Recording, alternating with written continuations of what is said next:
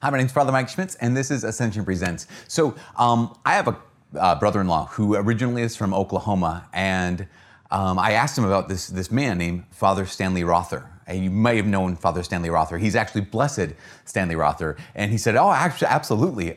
In high school, even, like their church took a pilgrimage to his grave. I think it was his gravesite, or maybe it was something else. But they took a pilgrimage to the thing dedicated to Blessed Stanley Rother. And I'm like, wow, you know about this guy, this like priest from, no offense, nowhere, Oklahoma, who now is a blessed. Here's part of his story. So again, growing up in relatively nowhere, Oklahoma, goes to seminary. Actually grew up on a farm, right? Goes to seminary, kind of gets dropped out of seminary because he doesn't get Latin. He just, one of those language things that was a barrier. They said, you can't do it. So he leaves, goes back to farming. But this call was still there, right? So he reapplied, got accepted to seminary, and then got ordained as a priest. After a number of years, they needed priests to go down to Guatemala to serve the mission parishes down there. So Father Stanley, sure. I mean, clearly not great at languages, but apparently was good at Spanish. I mean, this is like where it gets like super interesting to me, at least. He goes down to Guatemala, and he's not just an average priest. Like an average priest is like me, applied to seminary, went to seminary, took the classes, passed them all, they ordained me. I mean, all the formation stuff too, but I didn't have the struggle of, like that Father Stanley had, of like failure and getting kicked out because he couldn't get this class of Latin. Having to go through all that struggle and all that pain and all that trial. The crooked lines with which God writes his straight story, or whatever the quote is, right? He had a crooked path to get him to become a missionary priest in Guatemala. But while he's there, in addition to serving the people like massively, I think he had over 1,000 baptisms every year. He had sometimes more than 5 masses on any given Sunday. He also spent hours and hours and hours helping the indigenous people learn how to practice better farming techniques. Why? Well, because not only was he raised on a farm and had to work, but also when he got kicked out of seminary, he went back to farming and became a really, really good farmer. And he would not have had that gift to be able to give to the Guatemalan people that he served had he not been kicked out of seminary. And it's so remarkable. Then, his story goes on that he kept speaking the truth, and he kept proclaiming Christ, and he kept proclaiming the dignity and rights of the people. Ultimately, he was martyred. And that's one of the reasons why he is Blessed Stanley Rother, is he's a martyr for our Lord, for the faith. From Nowheresville, Oklahoma to Heavensville, heaven. It's amazing. Here's the point. Even in the midst of our broken lives, even in the midst of our crooked lines, God wastes nothing.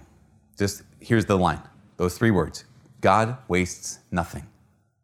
Another way you could say it with more words, nothing is wasted on God. Nothing that we hand over to Him, nothing we surrender to God, nothing we entrust to God is ever wasted. None of it is discarded. It all gets used. And this is one of those pieces that, especially if you're going through some kind of trial, if you experience your own, you made some bad decisions and here you are in a place where it's like, man, this is a rough place. Or maybe some people made bad decisions against you. Or maybe even just life, right? Accidentally, you happen to be in this circumstance you're in right now. All of those points of pain, surrendered to God, like entrusted to God, given over to the Lord, will never be wasted. And this is like one of the reasons why Christians can choose joy. This is one of the reasons why Catholics can choose joy, even in the midst of like those moments where you're like, oh my goodness, Lord, what is happening? Why this? In those moments, we look to the cross and realize, okay, here is God who is everything and has everything. But He strips Himself of His glory and He strips Himself of His power, and He enters into our human weakness. He enters into the worst things human beings have to offer in the torture and the evil they did, but also He entered into the worst things human beings could experience in His own physical pain, His own emotional and spiritual darkness. Everything surrendered to God gets used because God wastes nothing. So here's my encouragement. You and I do not know. We do not know how God will use our story for his glory. Whoa, did I just sound like a televangelist preacher, like a TV preacher? You don't know how God's going to use your story for his glory. But that's actually a true thing. We have no idea. Why? Because our worldview is bigger than most people's worldview. Most people have a worldview that says this life and no more. There's this life and nothing more. The worst thing that could happen to you is suffering and death. But we recognize that our worldview is far bigger than that suffering and death are bad. They're not good in and of themselves. But there's also more to this life than just this life. That your story does not end with this life, but your story will continue for eternity.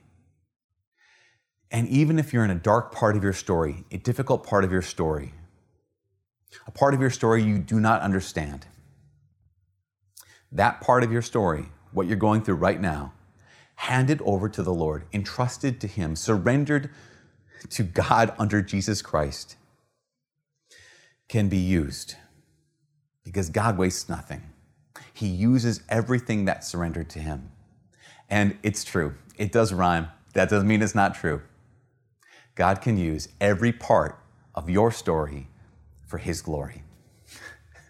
Just take it, receive it, write it down, never forget it. For all of us here at Ascension Presents, my name is Father Mike Schmitz. If you have a better rhyme, write it in the comments below. Hit subscribe. Peace. Love you. Who am I talking to, my mom? Maybe I'm talking to my mom. Bye.